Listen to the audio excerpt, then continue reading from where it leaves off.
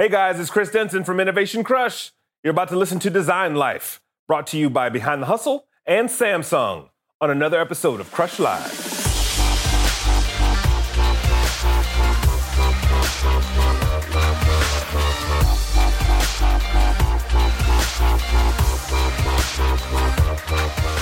Good afternoon. Hey everybody. CPT time. Sorry we got started a little late, but you guys look good, so that's a good thing. My name is Chris Denson. I'll be the moderator for the first part of the day. I actually host a interview series called Innovation Crush, so feel free to look that up, and you'll find out a lot of interesting things about how people get things done in innovation, and I think that's a really good sort of segue into like why we're here, right? This beautiful space. Thank you to Samsung. This is far more than what I expected. I've seen pictures of this place, and there's a lot of really amazing things here. So we're really going to focus on some really amazing individuals today, and that includes you guys in terms of what, how innovation and design kind of collide, and how you can build, just new levels of success in your own careers and your own lives. So I'm excited to learn from the panelists as well. Shout out to Sean G. Where'd you go? DJ Disappearance. It was cool. He just disappeared. I wanted to come up to something cool, but I forgot to give him my request. And thanks to Verge for bringing over the coffee, and Aqua Hydrate for the water. So I'll get a little cotton mouth up here, but just look at them. Don't look at me. But no, I appreciate everybody coming out. So I'm going to go ahead and bring up. You want to come do this? Let's do a little bit of social media posting. We're going to do something funny with this, the new Samsung joint. But everybody should wave their hands. Now wave. No, don't do that. But just, there you go. Wave to Don. Wave. There you go. I like this crowd. By the way, BehindTheHustle.com, @BehindTheHustle. So if you hear any nuggets, you get some good photos. This is my good side. But just make sure you tag the people that you hear up here and tag Behind the Hustle. So with no further ado, let's bring out the panelists. You guys back there? Spencer Nkosi, Jason Maiden, and Chris Spencer.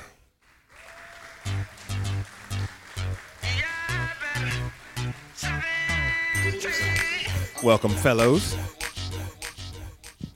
Well, let's just, I guess let's just jump right in, right? Like, I guess for starters, let's just go around and first name, last name, what you up to, professionally, what do people know you for, or what should they know you for, and then we'll jump into some questions.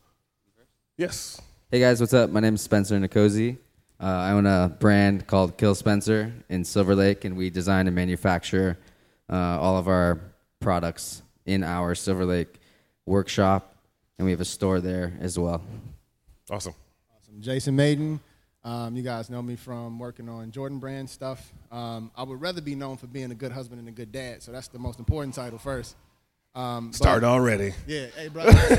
He's a good dude. You'll hear more of this. And I work at Stanford University, and now I'm head of design at a startup called Mark One. How you guys doing? My name is Chris Stamp. I'm founder and creative director of a brand out of Los Angeles called Stamped. It's preliminary, like men's contemporary wear. Yeah. Awesome. So one of the themes, is that we're going to explore today is about making a big decision, right? Like, jumping from one thing to the next. That may be in family, it might be in your career, but just out of curiosity, from your own personal journey, what has been the single most big decision you've had to make in your careers? We'll start with you, and we'll go from there. I mean, I guess it was probably from like an early age, just committing to the idea of like, when I was young, like my parents were always like very adamant about me going to college. And it was never something that I thought it was something I needed to do. It was just like, you go to high school, you go to college, and then you start your career. So I kind of just went along with that path, not really knowing what I wanted to do. And I finished the 4 years, and I ended up studying business. And at the end of the 4, I was like, I'm not just going to get a corporate job. I really want to try and take a chance on my own. So I ended up moving to LA after graduating. And I got a job at a restaurant for the first year, and simultaneously I kind of just started my business while I was not working there in my apartment. And at the time, my parents were looking at me and everyone else within kind of like my environment. They're like, dude, you just went to school for 4 years. How are you going to, not hop into something that is essentially the norm of what you're supposed to do, I guess, outside of going to school? What did you study in school? I started with graphic design, and then I made the bridge from there. Art was always something that was like a part of my life. My mom was a designer growing up. I grew up in kind of like a small business environment, and I always knew I would be falling back into kind of doing something within art or design, or I didn't really know what the lane I was going to choose at the time, but it was something that was always passionate to me. So after studying graphic design for 2 years, I was like, I don't want to just be designing logos and menus and things like that for my career. Let me push myself a little bit. So I transferred into the business department, and within there, I kind of did an emphasis on entrepreneurship. And with kind of like the design background and the kind of like the little bit of business knowledge that I got graduating through the business school, I decided to kind of take the fashion path and, start something on my own after I graduated. Good move. Yeah. Thank you. Jason, same thing. That's a great question. For me, I would say the hardest decision in my career thus far is always the next decision, because the older you get and the longer you're in the game, you always start to think about, can I still do this? Can I sustain the momentum? Can I keep the energy? I would say the one that in my past that's been really difficult was when I resigned from Nike. And the reason I chose to leave the company was for my family, making sure that I could spend more time with my son and help him with what he was dealing with. But the interesting point about it all is that people were like, you're giving up your dream job. But the difference between the dream and the purpose became real, because I felt like my purpose was to be a good father first, not to be a designer of a sneaker company. So it was really interesting being stuck in this moment, having to choose between my dream and my purpose, particularly for a brand that I grew up loving, And how did you uncover what your purpose is? You know what I mean? Like, it's a lot of, I think a lot of us even, just kind of go through that phase of where there's something that we're passionate about, but it doesn't necessarily align with a purpose just yet. Yeah, I think for me at least, with my personal truth or my purpose is the thing that scares me the most. I realized it was my purpose because I was always bothered by it. I was always concerned with it. I always talked about it. And it was health. And it was health of children, particularly Black and Latino males in the middle school age demographic, like how they're doing, their well-being, their mental state of mind, how they felt about themselves. And I would always get frustrated because I was labeled at that age. I was treated as if, creatively my ideas weren't valuable. And from a self-worth perspective, I didn't understand who I was. So I always was wondering, how do you help young boys develop into positive men?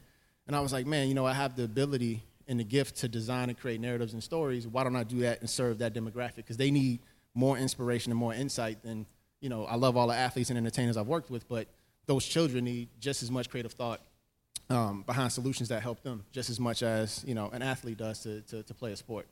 Yeah. Spencer?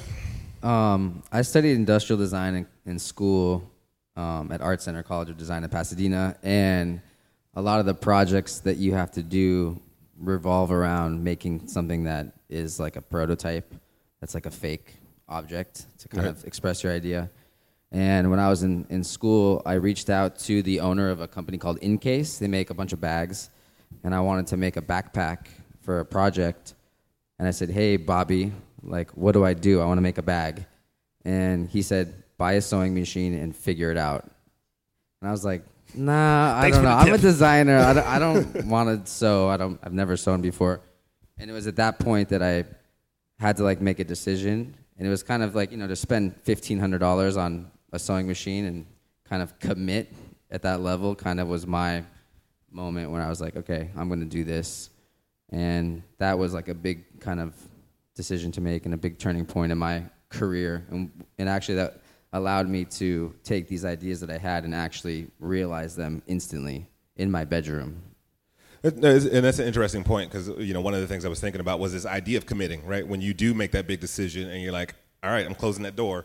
What does commitment look like at that point in time? Is it scary? Is it exciting? Is it all of the above? Chris, I'll start with you again. But yeah, I think commitment at that point is super scary. You know, it's the unknown. You don't know what you're getting into. And I think the first 5 years of my career, I mean, the whole thing was trial and error. And I would wake up every day and I was not, you know, in a confident headspace. I knew I was in a space that like I needed to, you know, keep on going and doing what I was passionate about at the time. Did I know if it was going to work out? Did I know if I, you know, was going to hit the right stride to make that kind of like a career indefinitely? No, I didn't. And so that like those first, I mean, it wasn't even just a year or two, or it was literally like the first 5 years of like after I went to school, it was like this literally waking up with this level of unknown, you know, is it going to kind of continue and work out? What does the meantime look like? You know what I mean? Because when you're in that transition, right, and you like if it's a 5-year journey, you know, what happens? Like you worked at the restaurant, like are you still making? You know, how did you make progress during that 5 years? I mean, I think there's steps that you need to be hitting in order to give yourself that level of confidence to kind of keep going. And I, you know, lucky enough, I was hitting those, and I was making progress. I'm the type of person where I feel like I'm never satisfied. No matter what step or what goal I end up reaching, I always kind of want to, you know, once I get there, I'm like, all right, that was cool, but like, you know, what's next, you know? Right. So I think, you know, as I grew and as I matured as kind of, you know, a professional in the field, I was like hitting those. So it was giving me a level of confidence that made me want to keep going, you know, and keep one-upping myself, I guess. Yeah. But it wasn't, I never had like the full security that I've finally like. But those little now. Markers of success. Yeah, those little markers that you need, I think, to like allow you to keep going as, you know, a young kind of an entrepreneur and kind of just going through those, just going through the movements essentially.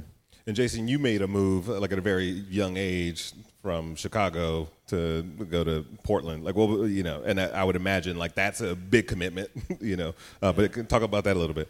Yeah, it was culture shock. I was when I got to Oregon, I was a little bit over the age of 19, like 19 and a half, almost 20. And from that point, I went from the south side of Chicago to undergrad in Detroit and then Portland, Oregon. So it was a completely different element. I went from, I don't even have to say it, just completely different worlds. But what was interesting, to Chris's point, was it was the fear of the unknown. It was the scariness. But it also became the fuel and the energy because I knew that it wasn't about myself, that if I quit, I was letting down a lot of people that would never get the opportunity to see the things that I was able to see. So every day I stepped on the campus, you know, I was rough, really rough around the edges.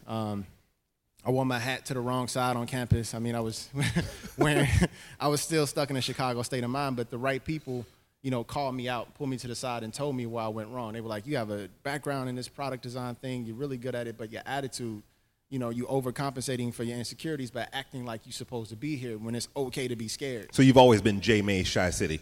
Pretty much. Which is his Instagram and Twitter handle. Yeah, I'm Chicago through and through. I'm hiding my accent now so I can be understandable. But yeah, it was you know, admitting to myself that it's okay to be nervous and scared. That doesn't make me weak. It makes me stronger because when you can say it out loud, you conquer your fear. And you don't succumb to your own thoughts. You know, you don't tell yourself that you can't do it and stay in the shadows of your insecurity. So I had the right people tell me at the right time. Mr. Tinker Hatfield was the person. You know, it's okay to be afraid, but don't become crippled by fear. Now, from a practical standpoint, and I'm sure most of the people here know what you guys actually make and do, but you know, just to put it in perspective, you know, we can start and just because you know, it's interesting that you have the industrial design education, and a lot of the stuff that you make is like industrial. But can you just walk people through some of the things that you know Kill Spencer creates? Yeah, so we're primarily a leather factory. We focus on making leather goods, so we make men's backpacks, weekender bags, briefcases, a lot of stuff for you know phone accessories. We also got into making kind of sporting goods, so like we make footballs and mini basketballs and soccer balls, and they're all like really made with the intention of playing with them. We make boxing equipment too, like speed bags and heavy bags, and so we box on those frequently, and kind of that's in the scope of what we make. I don't think I'm like a little Bo Jackson. Else. Kind of, yeah. Just having fun with a lot of material and just figuring out a way. Is he on the advisory board, by the way? Is Bo Jackson on your advisory board? Not yet. Okay, all right. Mark One, what are you doing now? Like making the transition from you know the Jordan brand to Mark One. So Mark One is a health company to begin with. We're launching a product called Vessel, and it does nutrient tracking. So a lot of people don't realize the impact of beverages on their body. So what we're trying to do is help kind of lift the veil on what you consume and how it affects your performance, because people treat their cars better than they treat their body. So if you have this vehicle and you have to put premium fuel in it to get premium performance, so we want to help people be at their best selves physically and cognitively. So start with the cup, and then as you can imagine, the technology goes into a myriad of things that will allow you to understand what you consume and how it affects your behavior and your ability to perform. Awesome. Chris? I started in footwear, and I've kind of evolved from there now to pretty much just making everything in apparel. We do anything from T-shirts to sweatshirts to denim to sweaters. We're kind of making things globally now, kind of picking the right spot to make the right product. And then from there, we've kind of started like a whole lifestyle division. So we're making things like surfboards, and we're making art prints, and we're doing jewelry accessories. So we're really trying to encompass a little bit of everything that kind of explains and I guess tells the story of the brand. So from a design perspective, right, you all are obviously super creative individuals, and it's one thing to kind of have a concept in your head and put it on paper and then get it out to a manufacturer. But, how do you bridge that gap between like what you like as an individual to what the masses will, appeal to? I'll start on the side of the panel, but it's because there's such a broad portfolio of things. To be honest with you, initially when I first started getting into footwear, it wasn't so much about what like I liked. It was more about like what my partner at the time and I thought the market would like. And we kind of did that for a couple of years, and we just, at the end of it, I kind of looked back on it and I was like, this isn't working, because I think, number one, it's not organic and it's not true to what I passionately believe in. So when I kind of left my partner at that time and I started Stamped kind of by myself, I had in my head that I just want to genuinely make things that like I would wake up every morning and put on myself. Like I would like to wear. I'd be like, I like that, and I don't like that. And one of my design directors that I work with now, him and I kind of create and go through the steps of making our collection on a seasonally basis. And, we make 100 things and we go through the line and we pick out the 80 pieces that we really love and we focus on those. And those are things that him and I are things that, we'd personally wear. We could see like our group of peers or, the crew of my employees that we would all kind of get behind and really kind of support. And when I kind of changed the headspace and started thinking and like just really passionate about every single piece, almost looking at every single piece as like an art project or an art piece, that's when things like really started to click, I guess. That's awesome. Spencer? Can you repeat the question, please? I don't remember it. No, I'm just kidding. No, just kind of like you're taking your creative vision from like the one individual or the small team, and what's the gut filtering process as you go through to make sure like, this is something for the masses, or is this something that people will want to consume and interact with? When I first started making things, I was making everything for myself because I couldn't find something on the market that was similar to the vision that I had in my head.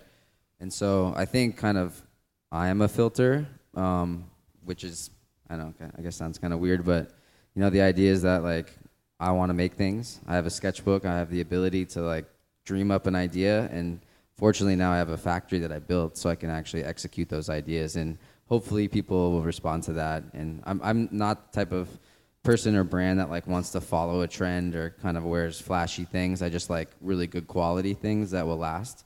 And so that's kind of the backbone of everything that drives me.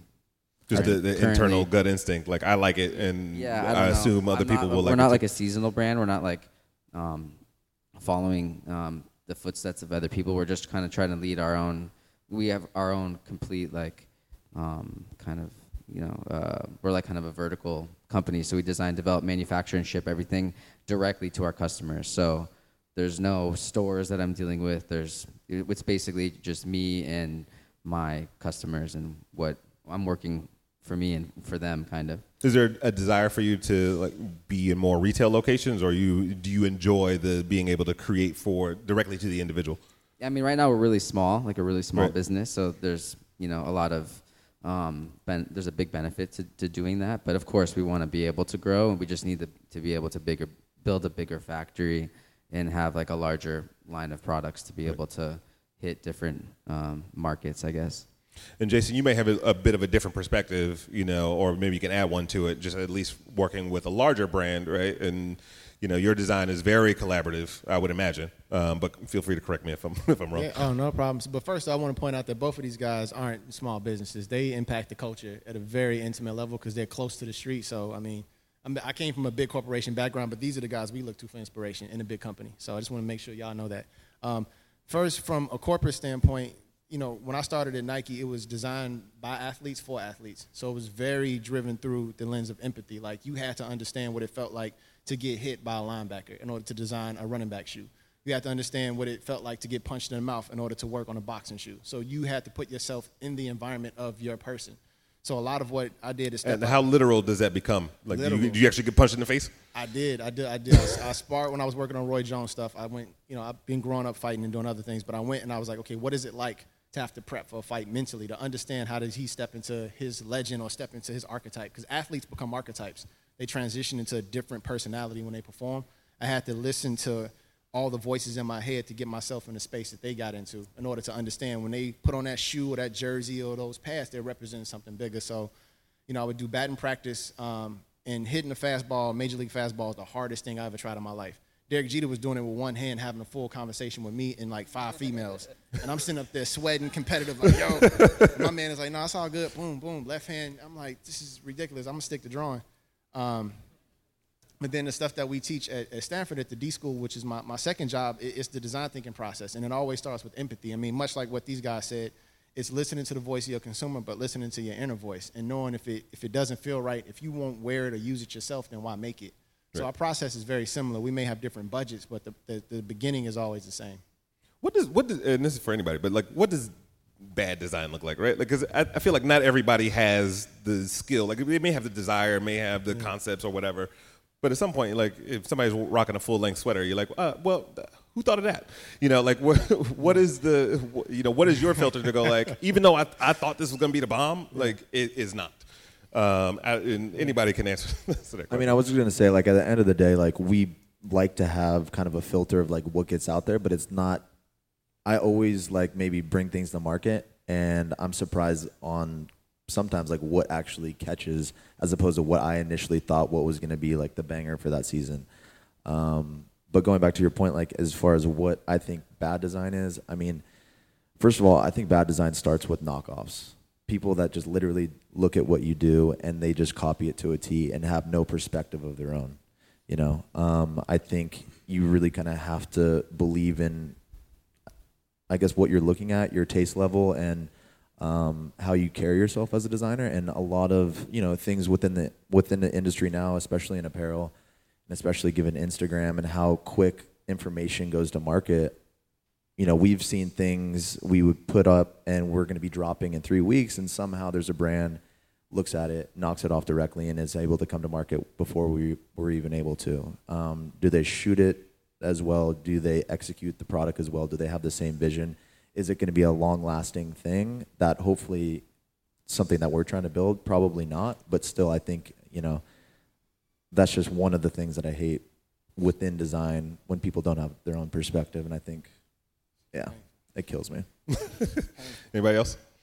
Yeah, I think I completely agree. I think the knockoff game is it's lazy.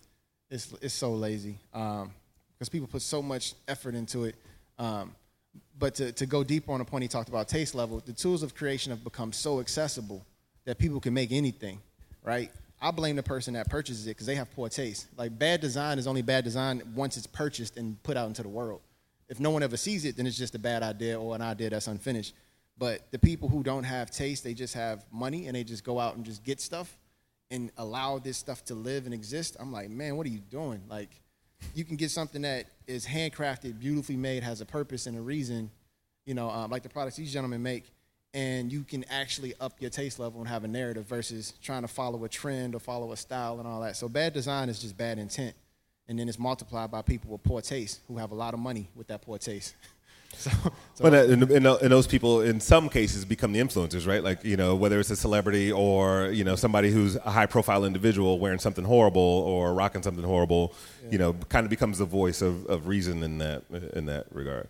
You know, I think you both touched on something, which is sort of the access that we all have to content, to read a blog. Like your blog is beautiful. Like I was scrolling through it this morning, like it almost was late here.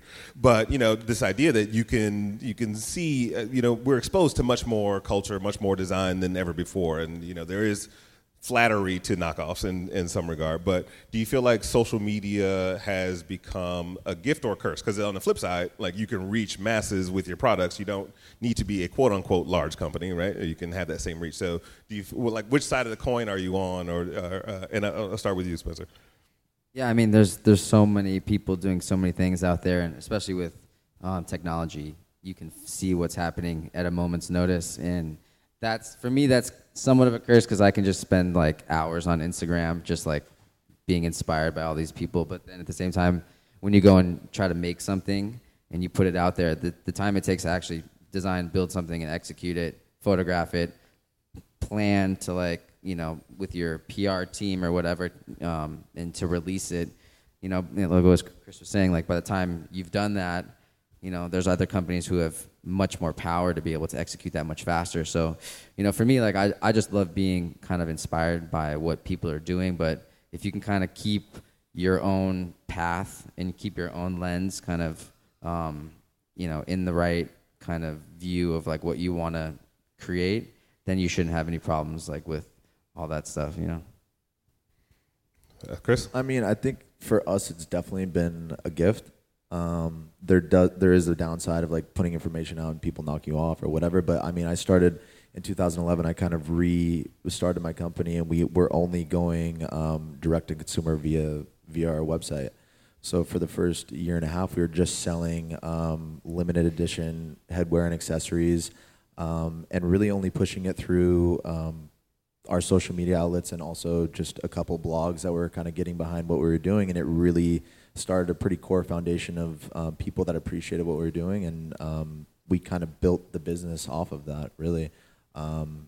Yeah, so I think it worked out for us for sure. So with non-communication based technology, right? Like you think about the design process, right? You started off with your sketchbook, the same thing, industrial engineering, like all these different points of influence. You know, what's changed since? I don't know. How has technology influenced your creative process? You know, and I'll actually start with Jason because you actually are working in on the technology side as well. So how has technology influenced your design process and your design thinking versus like old school, like writing my raps in the notebook, you know, process? Yeah, you know, it's changed for me personally tremendously because data is a new medium. You know, like I have industrial design background. We were talking, you know, backstage, and you start off with wood, you start off with foam, you start off with paint, you start off with fabric, you start off with all this stuff to create. Now data is giving you that same ability to make stuff. And it's amazing what you'll find. You're able to see patterns that you never could physically see. You're able to understand and uncover latent needs that were missing in the marketplace. So as a designer, if our job is to serve the masses, not only can we access the information, we can use it to serve them in ways they never even imagined. So it's been crazy to see the future and see where it's headed. It's almost coming to a point where technology is going to design its way out of having people having to be involved in it. It's insane with some of the natural language processing and the way algorithms are headed. It's just like, man, it's a world of discovery that for the first time in the history of humanity, we're able to understand patterns in ways that could really move the needle on what it means to produce a product. So no people need it, basically, is what you're in the future. Yeah. All right, guys. Well, it was a good session. I'm not saying that people always need it, but what I'm saying is it's the difference between artificial intelligence and augmented intelligence. Like I'm a big fan of augmented intelligence, which means I know this, but now I have this data and I can know it better and I can do it faster. So technology is turning us into superhuman creators because we can see a trend, react to the trend, and not only do it in the moment, but do it and guarantee that we're faster in the future. So it's crazy right now. I mean, I just want to touch on that for a minute. I mean, in regards to technology and how it starts or helps like small business, I think the biggest thing is like efficiency. It's like, you know, funding your own business, starting it from like something really small and hopefully getting to the next level. It's like you have to be super conscious of how you spend your money and how efficient you're working within that process.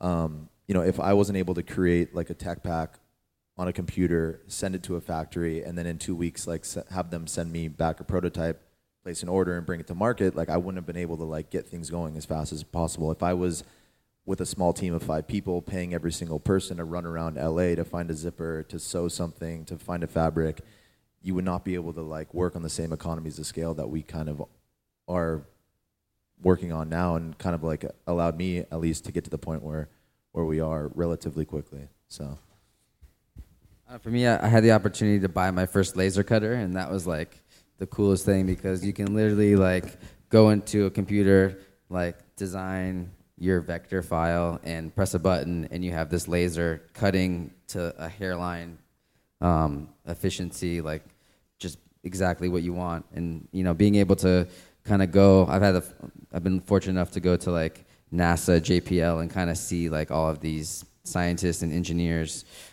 building and executing things that are like far beyond the Earth's crust, you know. And like just, you know, technology is obviously leading with, I mean, it's just like changed our whole lives, but you know, being able to kind of have, you know, software and things aid and support and speed up and make like, you know, these ideas come to life much more quickly is you know, so different than how things used to be. You know, I'm sure at Nike long ago, like things were very slow. It's like, you know, they got the waffle iron and you're kind of like putting like a piece of rubber on the bottom of a shoe. But now it's like you press a button and it's like 3D printed in like 15 minutes. And then you have like 10 of them that come out at the same time in different materials and colors, and you get to choose and then go into production right away, you know? So he's on his phone. What's your name? Clarence. All right, I'm watching. You mentioned like stuff, and he's leaving. Look at. No, you mentioned like visiting JPL, and I'm sure you know when we talked earlier about like your mind, your designs, and like that small circle of influence that you look to. But where do you go outside for creative influence broadly, right? Like what, especially with a brand like Stamped, right? You're making so many different things, you know, from surfboards to shoes, right? Where do you guys go for that sort of off-kilter creative inspiration? Jason, I'll start with you as well. And that's an excellent question. For me, it changes daily. Typically, I start with some form of historical text. I'm a big fan of history, so I like to see other people's mistakes first and learn from that. So I'll start by reading to get a sense of what the story is, you know, that I want to create against, use as inspiration. And then I just look out into, you know, go all the way back in history and I look to the future. So I use a lot of Japanese manga, anime, a lot of science journals. I read a lot of science and psychology journals. I read a lot of business journals because when you understand how economies work, you can start to see how human behavior works. And so all that stuff gives me an insight into what people are going to want, because in times of war, economic downturns, actually luxury goods go up because people want to feel good. So they spend more money when things aren't going well economically. So it's just these weird correlations you see when you step outside of design and you look at humanity and try to draw your inspiration from that. So, you know, at my core, I just try to be exposed to things that make me uncomfortable and things that I don't know. So I'm always searching for the room where I can enter into where I'm the dumbest person so I can learn from people. So that's what keeps me, I guess, creatively sharp. Spencer, are you a boxer and a CrossFit athlete, or do you go outside for your your inspiration? I mean, I definitely run quite a bit and box at my studio as much as I can and jump rope and play as many sports as possible. But for me, like, I think most of the creative inspiration comes from just like, you know, there's so many talented artists and kind of my friend group and people in LA that I'm still meeting. And I don't know, just like if you look at a sketchbook from like James Jean, he's like a fine artist. Or like if you go to David Wiseman's studio and see all the stuff he's building in his foundry, or go visit like June Cha, who's like an amazing up and coming tattoo artist. You see these guys, and the people who are extremely passionate are the ones who are doing it all the time, all day long. And I think those are the people that kind of inspire me, because like I work really, really hard, but like you see all these other people and they're just like have achieved so much, like these guys here, and you can't do it without being on it. Like it has to be your life, you know. Now, what did you see at the Jet Propulsion Lab that you kind of that stuck with you? Oh you man, know? I mean, that place is huge. There's like 5,000 people up there, and I've been into a lot of the buildings and got to see a lot of these engineers working like on specific things for the Mars rover, things that flip and click and twist and like project and fly and hover and material. There's a material they have. It's called aerogel. Have you heard of it? I use it in my hair. If you Google it, it's pretty interesting. It's basically like this cloud. It's like this. It's like this big, and it's basically like this cloud that weighs nothing, and you can take a blowtorch and like put a blowtorch like this onto it, and it will not penetrate through your hand or even like the top layer of this material. Wow. And it's like, Google it. It's really interesting. That was like kind of like, and then they also have like machines there where they have a grain of sand, right? And they were able to drill a hole through a grain of sand. And so they blew it up on a microscope, and the grain of sand is like this big, and then the hole is like really small on that grain of sand. I was just like, wow. Yeah, he said that's next I know level. that project, Like, and they said like the entire known universe fills up 6 rooms with sand, and the Milky Way and the 3 galaxies around it are that hole, and that 1 grain of sand. yeah, what we know about our world is that hole in that grain of sand, and what we don't know, but we know that exists, is 6 rooms filled with grain of sand. See, where's Clarence? He missed the whole. Crazy. All that knowledge. All that knowledge. Same thing, Chris. Where's your inspiration come from? I mean, I wish I was able to get inspired from NASA. Unfortunately, I haven't been.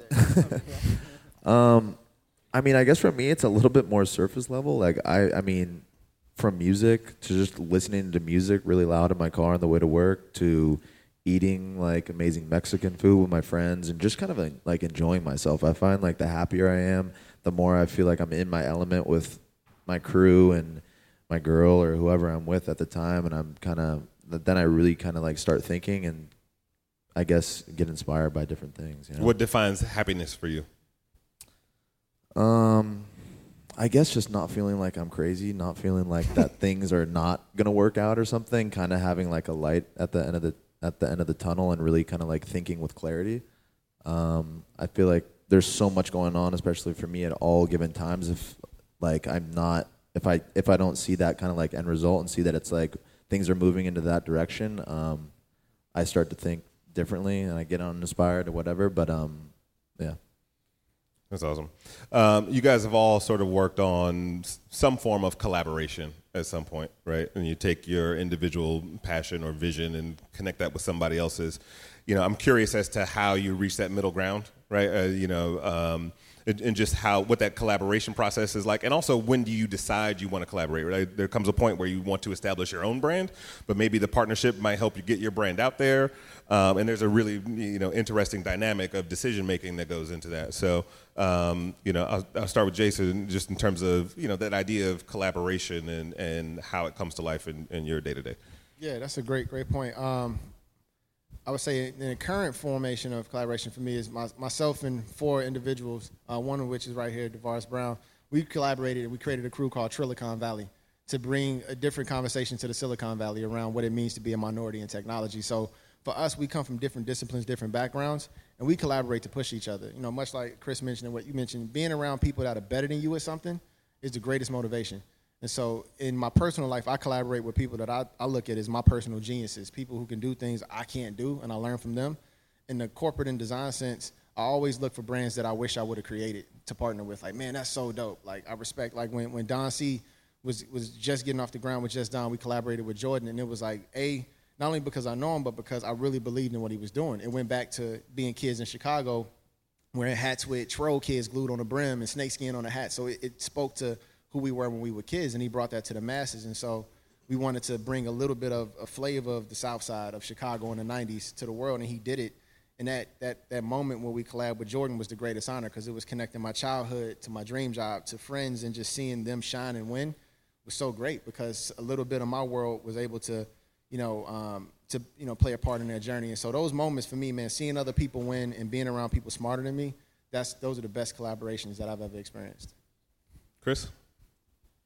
Yeah, I think, kind of just to go off that, it's like utilizing different people or different situations for what they're good at and kind of accentuating that to bring one thing to life that is better for both people. So, for my brand and for example, we about a year and a half ago we got together with Puma, and Puma approached us and they're like, you know, we want to do something with you guys. We don't really know exactly what to do.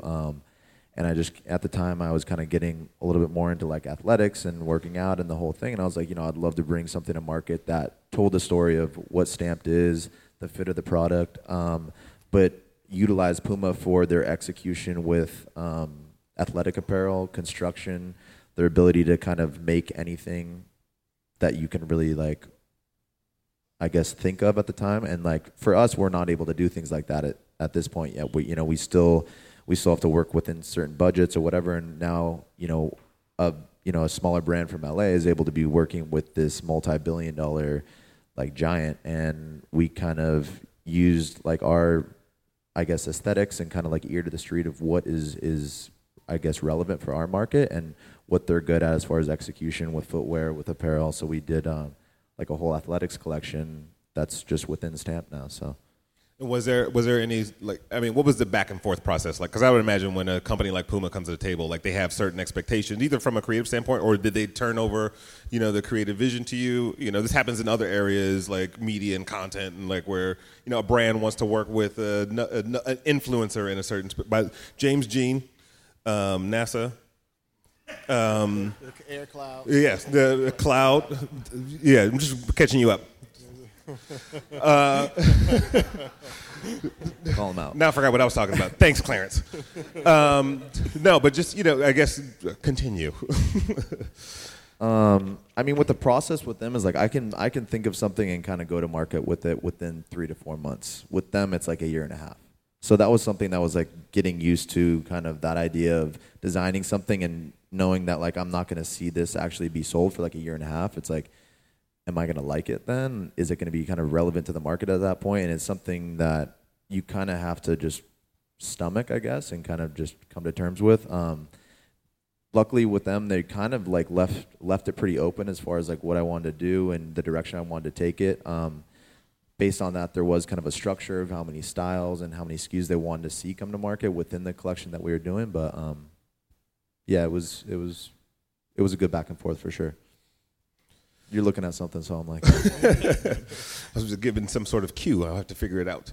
No, but so I think about this, the idea of collaboration and what that means, and then also, I don't know, what was that first point for all of you that you kind of knew you were on, like it was right? I understand like you had like some early indicators of success, but at one point you go like, I've arrived in some way, right? And yeah, I would imagine, like, especially with a lot of the handcrafted things you were doing, and buying a sewing machine was like, this is not the direction. And then one day it goes, okay, I'm in the right space.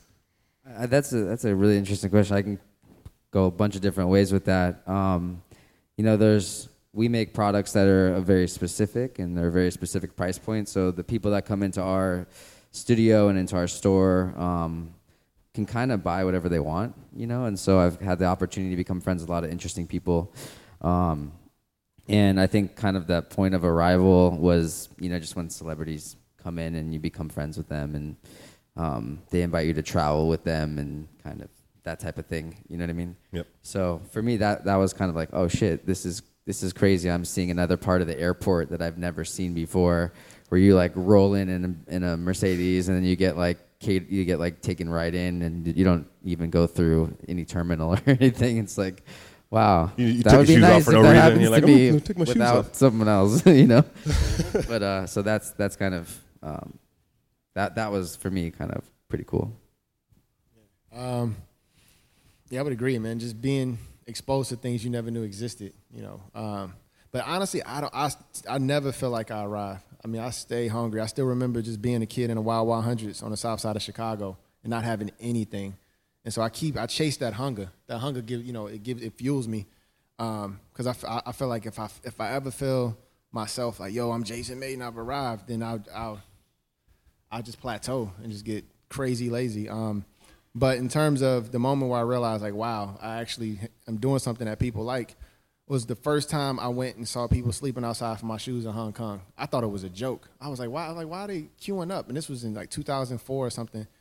They were like, nah, man, this shoe is coming out. And I was just walking past the store like, that's this crazy shoe and blah, blah, blah. And I'm like, that's my product. Like, what in the world are you doing here, man? Go to school. Why are you? But then then I realized, like, you know, something that I thought was interesting turned into something that these people really found interesting, and they slept outside. So I joined them in the line and bought my own shoe and was like buying coffee for people. It was just a humbling experience. Like, man, thank you. They didn't believe it. Huh? Did you cry? I had a thug tear. I did. It didn't come out. It was like Denzel and Glory. It came down the cheek. And I was That's like, a different kind of tear, though. That's what I'm saying. That's what I'm saying. It's a very different tear. tear. It was a single tear, and it was based on my allergies at the moment. So, but yeah, it was cool. Your allergies. Same thing. I guess I don't like what Jason was saying. Is like I don't know if I've really like reached a point where I feel like, oh my God, like I've always want to kind of like one up. But a couple years ago, I got back from a trip, and every time I would go on a trip when I was like first building a team, I would always be tripping out. I'd be like, yo, like everyone back in LA, are they working? If I'm not in the office, are they even coming to work? Is everyone late? Like, what is anything getting done when I'm not there? And it was like the first time I got back from this trip. I think I was in Europe or something for a trade show, and I got back and I was talking to like one of my main guys like that Monday morning. I was like, all right, dude, I know we got to get back to work. Like, what's going on? Like, what do I need to do? I know I have like 100 to-dos. And he's like, no, dude, like we're good. Like, you don't have anything to do, And I was like, wow, like that was the first time I had confidence within my team that like they just handled everything while I was gone. And it kind of just like gave me this sense of like, wow, I think we're like on to something, like things can work while I'm not here. So that's awesome. By the way, I owe you an apology when I announced the panel and I said Chris Spencer. Chris Spencer is not here. Chris Stamps is here. So before we get into Q&A, one last question under this guise of big decisions. What is your next big decision you're facing? I'll give you some time. And I'll start. yeah, let's go. Our next big decision is just growth. We have a lot of people who are coming to us that want us to be involved in their business. And it's just like, kind of since we started, fortunately, we've just been getting emails and emails and emails nonstop. And it's just like, okay, we're a small business, and how do we kind of keep the small business mentality and keep the integrity and keep like the authenticity of like what it is that we're designing and building, but do it so more people can access it, maybe more people can afford it.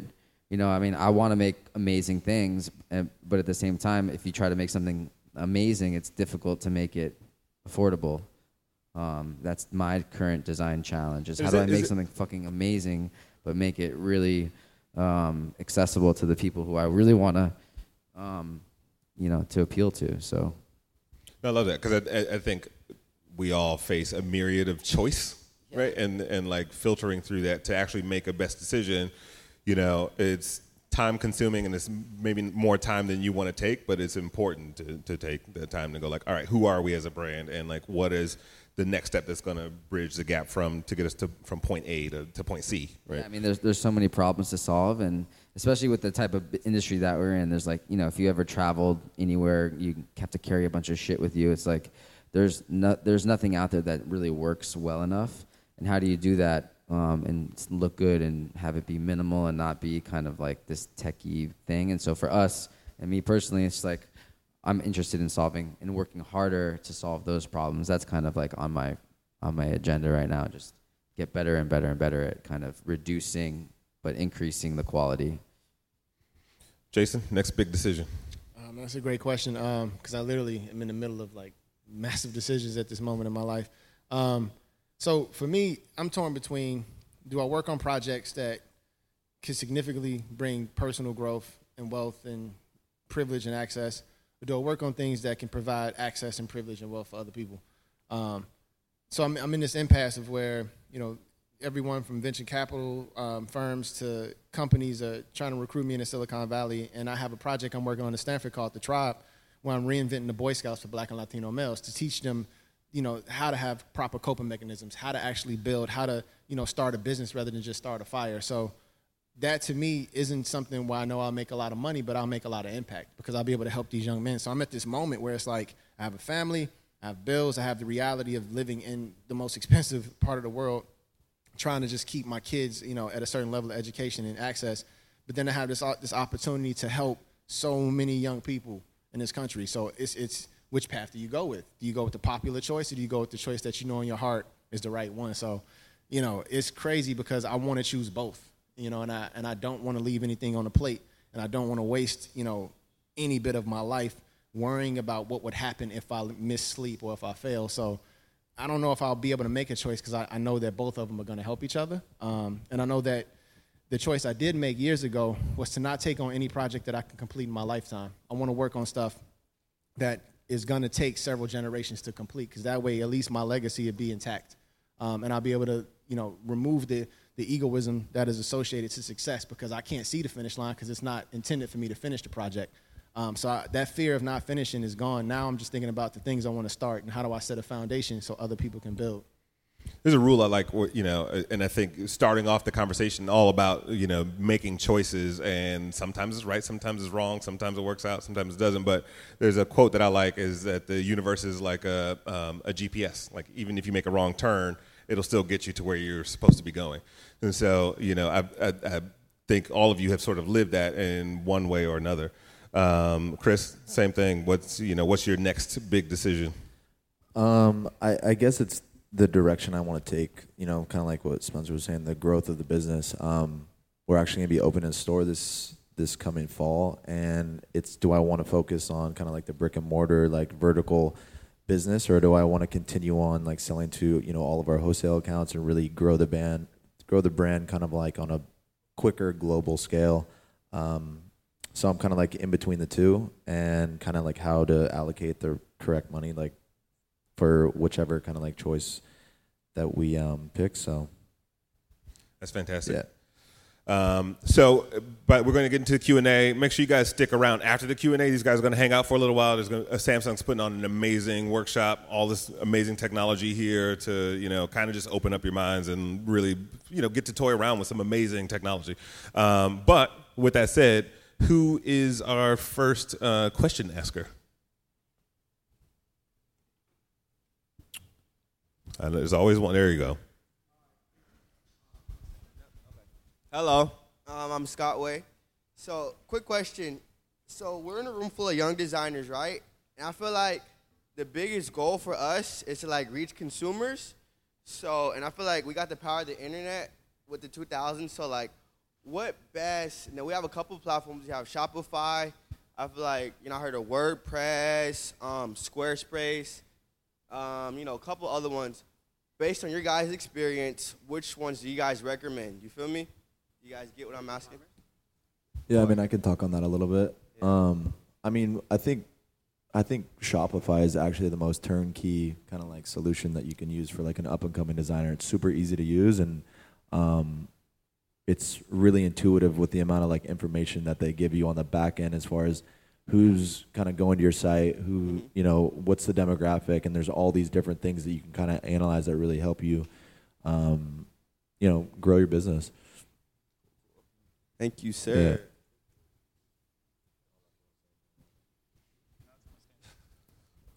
Hi, my name is Sahai. Being that this is called Behind the Hustle, can you guys each tell us of a time that you took a huge risk that really paid off for you? I think I'll just start, I guess. For me, I had the opportunity to go to China and visit my mentor's factories. And I visited these amazing factories that produce like 30,000 bags a day. And for me, being a college student at the time, that was just like kind of totally way bigger than I wanted to. I couldn't like wrap my head around it, and it like kind of intimidated me. It's also expensive to travel to China. I had like no money, and just to go there, and it was just like all of my money I had to spend to go learn.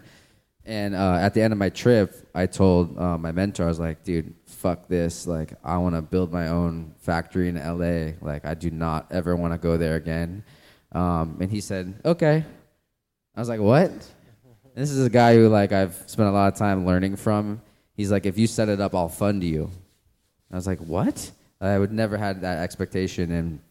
And so I had to make the decision of whether or not I was going to take a loan, like a big loan, more money than I'd ever seen in my entire life on a check, and be responsible for it. And so for me, when I came back to LA, I put like a little vision together for what I wanted to build and figured out how much it would cost. And I told my mentor, I was like, okay, this is what it's going to be. And it's expensive to buy any machine, let alone 10 machines and tools and a location. And so I took a check, put it in the bank, and I wound up paying him back in full in 5 months with interest. And he didn't take any equity in the company, he's just a very generous person. And so for me, that decision to take a loan, build my first factory workshop, this guy have a name? Because we could all use a check. I mean, yeah. I mean, his name is Bobby Chang. He's a very, very. Oh, you just put him on. I was joking, yeah, but no, he's Bobby Chang. Everybody, just I couldn't have done what I've been able to accomplish without that initial like kickstart. You know, you can go on Kickstarter now because it wasn't out at the time, and raise a good amount of money pretty quickly. But that for me like changed my life, and like he knows like I you know, and so like.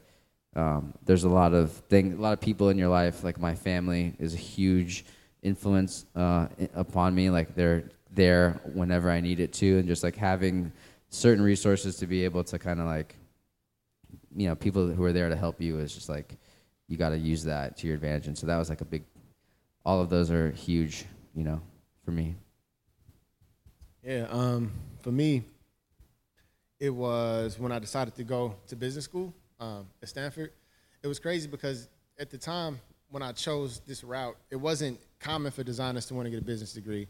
And B, I completely was a fish out of water. I mean, I was competing with people that had went to school for economics and finance and like actually did math in college. Like art school, I think the math we did was cutting wood and doing stuff in wood shop. Like it was a very different educational path. And the risk was to my career because at that point, you know, I had access to all these projects. You know, I was the go-to guy for anything that Nike wanted from an innovation standpoint. Same thing with Jordan. And I had a daughter on the way. I'm studying for the GMAT with the tutor. I'm designing 3 signature shoes. And it's like I burned myself out, put myself in a hospital, thought I had a brain aneurysm just to get into, literally, like had meningeal fluid taken from my back. It was crazy.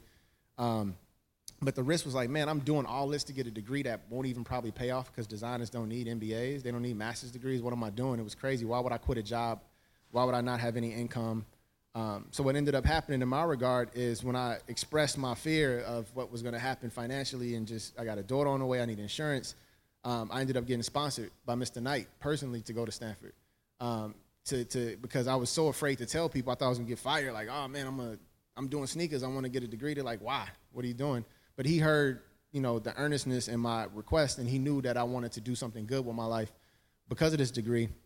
So he sponsored me. Then I went back to Nike for 2 years to pay him back and, you know, contributed to, you know, several different categories within the company. Went back to Jordan. And ultimately, by taking that leap of faith and deferring a year, you know, being asked to stay after I already had gotten into business school, deferring a year with nothing in writing from a company who promised me stuff. And, you know, you need stuff in writing for any corporation. Walking on faith and them coming through and taking care of me and me coming back with any paperwork, no signed agreements. It was such a crazy risk because I put myself out there. I put myself at risk of being fired, risk of financial failure, risk of putting my wife and kids in a situation where we were out on the street and homeless, like literally because we don't come from like a safety net. And it worked out tremendously because what I discovered through the process was that, you know, there are no such thing as limits. It's only what you place on yourself. And I placed significant amount of limits on myself because of what I thought I had. I didn't have enough money. I wasn't smart enough. I wasn't this. But then when I looked at what I was good at, I realized that it was more than enough because at least I was willing to take that risk, but most people weren't. So walking on faith and taking that leap was amazing. It's the exact reason why I'm able to kick it with people like this guy and these geniuses that are sitting to my right and my left because I just walked out on faith and said, screw it. I'd rather live a life and fail versus fail to try, you know? Damn. Me too. Yeah. What he said. No, but I think the theme, at least between those two stories, is also like vocalizing, right? Like I think a lot of people are scared to say, you know, what those fears are, or what those doubts are, like to disagree with the fact that your mentor is manufacturing in China is a bold move. Like, I don't want to do this, right? Like, you know, but to vocalize and like have dialogue, and then the amazing stuff seems to happen. Next question. DeVaris Brown. Question, can you talk about a time that you've experienced failure and how that's kind of fueled your innovation and your processes going forward? Yeah, man, I could talk about one that was very public. My first time doing the Air Jordan, the 2009, it was horrible. That shoe was whack. And I did it, so I can say it. Because I was so afraid to mess up, I messed up. It was so hard to look my hero in the face and to have him shake his head like, man, this is whack. I'm like, yeah, it's whack. But, having that sting, that humility, that humble experience, man, it changed me because now I don't really care about if it's whack or not. I just care if I put my heart into it, if I try my best. And sometimes it works, sometimes it doesn't. So that was the hard failure for me. I dropped out of school to try to start a company, like halfway through my education. And I thought that what I was going to do was going to be amazing, and it just wasn't. And, when you're young and you have, you think you're the shit, kind of, that's how my head was at that time. And I had to go back to school and, beg for them to let me back in because I realized that I didn't have all the skills and all the tools to be able to execute what I had in my head. And where'd you go to school? I went to Art Center, College of Design in Pasadena, and so I dropped out halfway through, tried to start a company. It totally failed, wasted money, wasted time, and then I had to go beg to get back in. And fortunately, they let me back, but it wasn't easy. And so that was man, that was a big waste. And what did you of the continue to whole summer. learn after you went back? You know what I mean? Because it's like if you didn't learn the business stuff before you left, what were those next couple of years like? There's a lot of people that have an idea and they try to execute it, and I learned that it's to execute something at a very high level requires a great deal of resources, time, and just an understanding of what you want to do and skill. And I just didn't have the skills. I thought I did, but when you get into it and you try to do something and you realize it's not working, and then if you're humble and can take a step back and realize why it wasn't working, it's just because I just wasn't smart enough. I didn't know enough, and it failed. So that was a big waste of an entire summer, basically. Yeah, I mean, my first 3 years as designer, kind of entrepreneur, I was approached by an investor at the time, and he was like, I'm going to come in, I'm going to handle production and finance, you're going to do marketing design. And at that point I was a year out of college, and some dude approached me. He was like, dude, let's do this. And I was 24, I was like, I'm going to have my own company, I'm going to have a salary, this whole thing, and everything sounded amazing. But little did we know we were getting into an industry that really neither of us knew anything about. We knew how to kind of make product. I kind of knew how to use Photoshop and Illustrator, and we pretty much, after about 2.5, 3 years, put ourselves in about $250,000 worth of debt. And through that, I was just and at that point I was 26, and he's like, well, Chris, this isn't really working out anymore. And I'm like, yeah, I know, so I was like, I think we need to switch it up or something, So at that point, it was I was kind of in a comfy situation where I wasn't too concerned about managing finances. That was something that he was supposed to handle, and I was just the creative element of it. And it really kind of, it was a sobering experience to go through, and a huge wake up call that this isn't, you really have to look at this from not only just a creative but a business perspective. And I kind of parted ways, and I just had to kind of restart everything that I had thought I had started at the time over again. And it was a huge wake up call. All right, got time for a couple more, I think. Hi.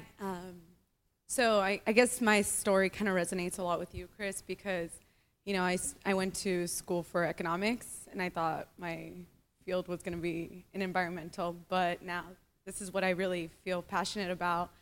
So where do you even start building your connections when you built all your connections in something completely different?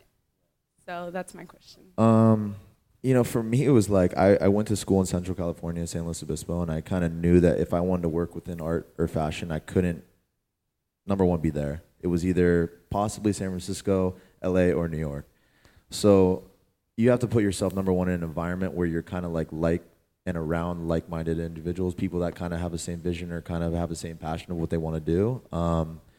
And then really for me, like once I got here, it was just kind of like a networking thing. It was like I met one person and it kind of lead you to someone else, and then it would kind of lead you to someone else, and be kind of just open-minded about who you meet, friendly, and just really network is as hard as you really can. And now there's like so much more that I think is available to you, as opposed to like when I even just graduated, like with just all the social media stuff and like LinkedIn and like things like that.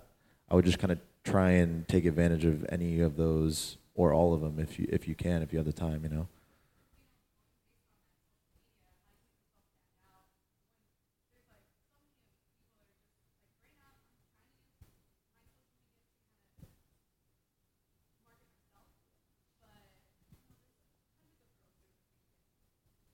Can you ask that one more time for the microphone? Only because we're recording, yes. Okay, so I'm trying to use my social media to make myself stand out. So how do you do that when there's other, well, for me, women and people doing the same thing? I mean, for me, it's like I love Instagram. These guys are really talented with their Instagram as well. And like for me, for example, like I have a photo shoot on Monday, and one of the people that we were gonna work with didn't look like they looked in the photos that they sent us. So I was like, all right, that's not gonna work. And so we needed basically like a team of people to join our photo shoot like really quickly. And so I just went to Instagram and just shouted out at a couple of people. I said, hey, hit me up if you're interested. And I did that for about like 5 or 10 people, and almost every single one of them wrote back right away, which was really, really cool. So I would recommend just like using all this social media to your advantage. Like just write someone a note and say, hey, call me, give them your phone number, give them your email address. And if you don't try those little things, which you might think might be overlooked, then they'll be overlooked. I would just do due diligence and put your feelers out there, and hopefully you'll get connected to who you want to be connected with. Reach out to the people who you want to be working with, and eventually you probably will work with them if they respond. And I think another point, and we didn't get a chance to talk about it up here, is your brand, right? Like, what is your brand? What is the depth of what your brand stands for?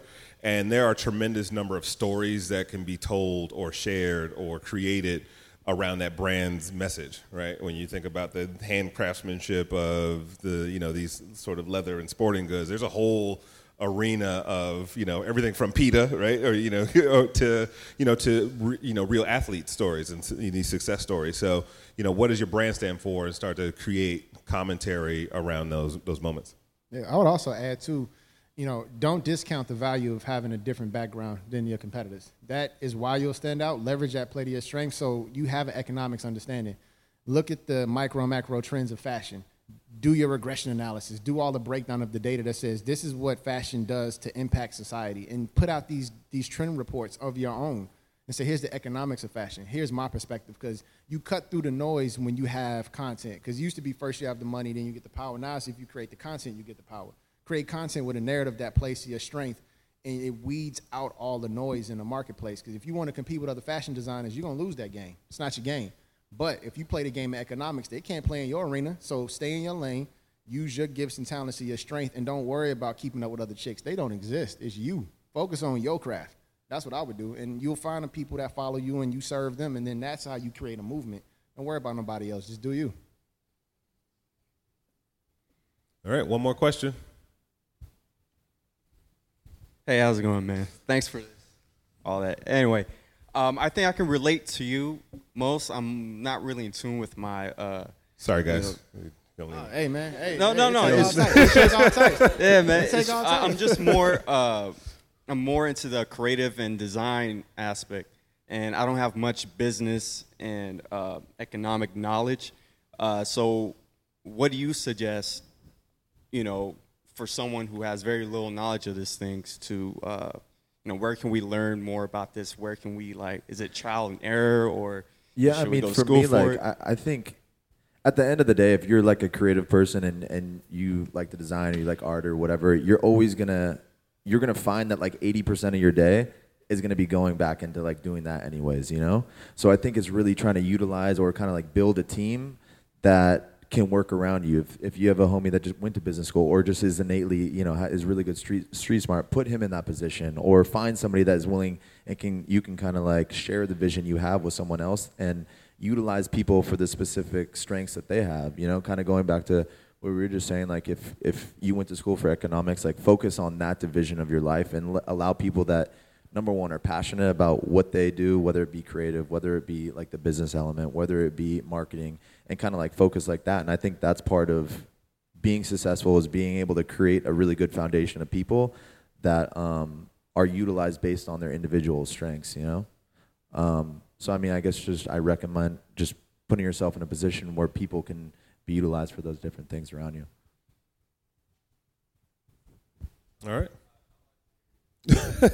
He does want to hear from you guys. He does relate. I look up to him too, and him. So I get it. Man, YouTube is a great resource to learn. I mean, like if I would do it all over again, I would have learned the same things in business school just by going to YouTube, going to Udemy, going to lynda.com. These websites now, man, education is free. The hustle isn't. So you gotta have a hustle. That's the part that you can't quantify, is the hustle to learn. So there's no barriers to how you get the business knowledge. It's only your desire to find it. So use the internet, man. It's out there. Like literally all the same tools we teach at Stanford and in business school, they're free now on the internet. I didn't know what a mentor was until I reached out to someone outside of like my teachers when I was in school. And just being able to reach out to someone and ask them a question and have them answer you based on their experience in an industry is a game changer. So fortunately, I've had tons of people who are way older than me, way more experienced than me, in my back pocket, so to speak, that I can reach out to, and any question that I have, whether it's what type of corporation do we need to be, how do we deal with bookkeeping, how do we fire someone correctly because they're not doing their job, you know, like there's a lot of... Don't do it like Donald Trump did it. Just totally off topic. Yeah, so basically just like reaching out to people who have the experience and just asking them the questions that you have, and they'll give you answers. And if you do that with enough people, you'll have, you know, a good filter of kind of where you should be with what you're trying to learn, you know. Well, thank you guys. This has been tremendous. Give you guys a round of applause. This has been amazing. And don't forget, BehindTheHustle.com, @BehindTheHustle. These guys are going to stick around. Please make sure you stick around and explore the space, meet each other. You'll be surprised at who you meet and what sorts of resources are in this room right now. My name is Chris Denson, and thank you all. Hey guys, thank you for listening to this episode of Innovation Crush Design Life, brought to you by Behind the Hustle and Samsung on Crush Live.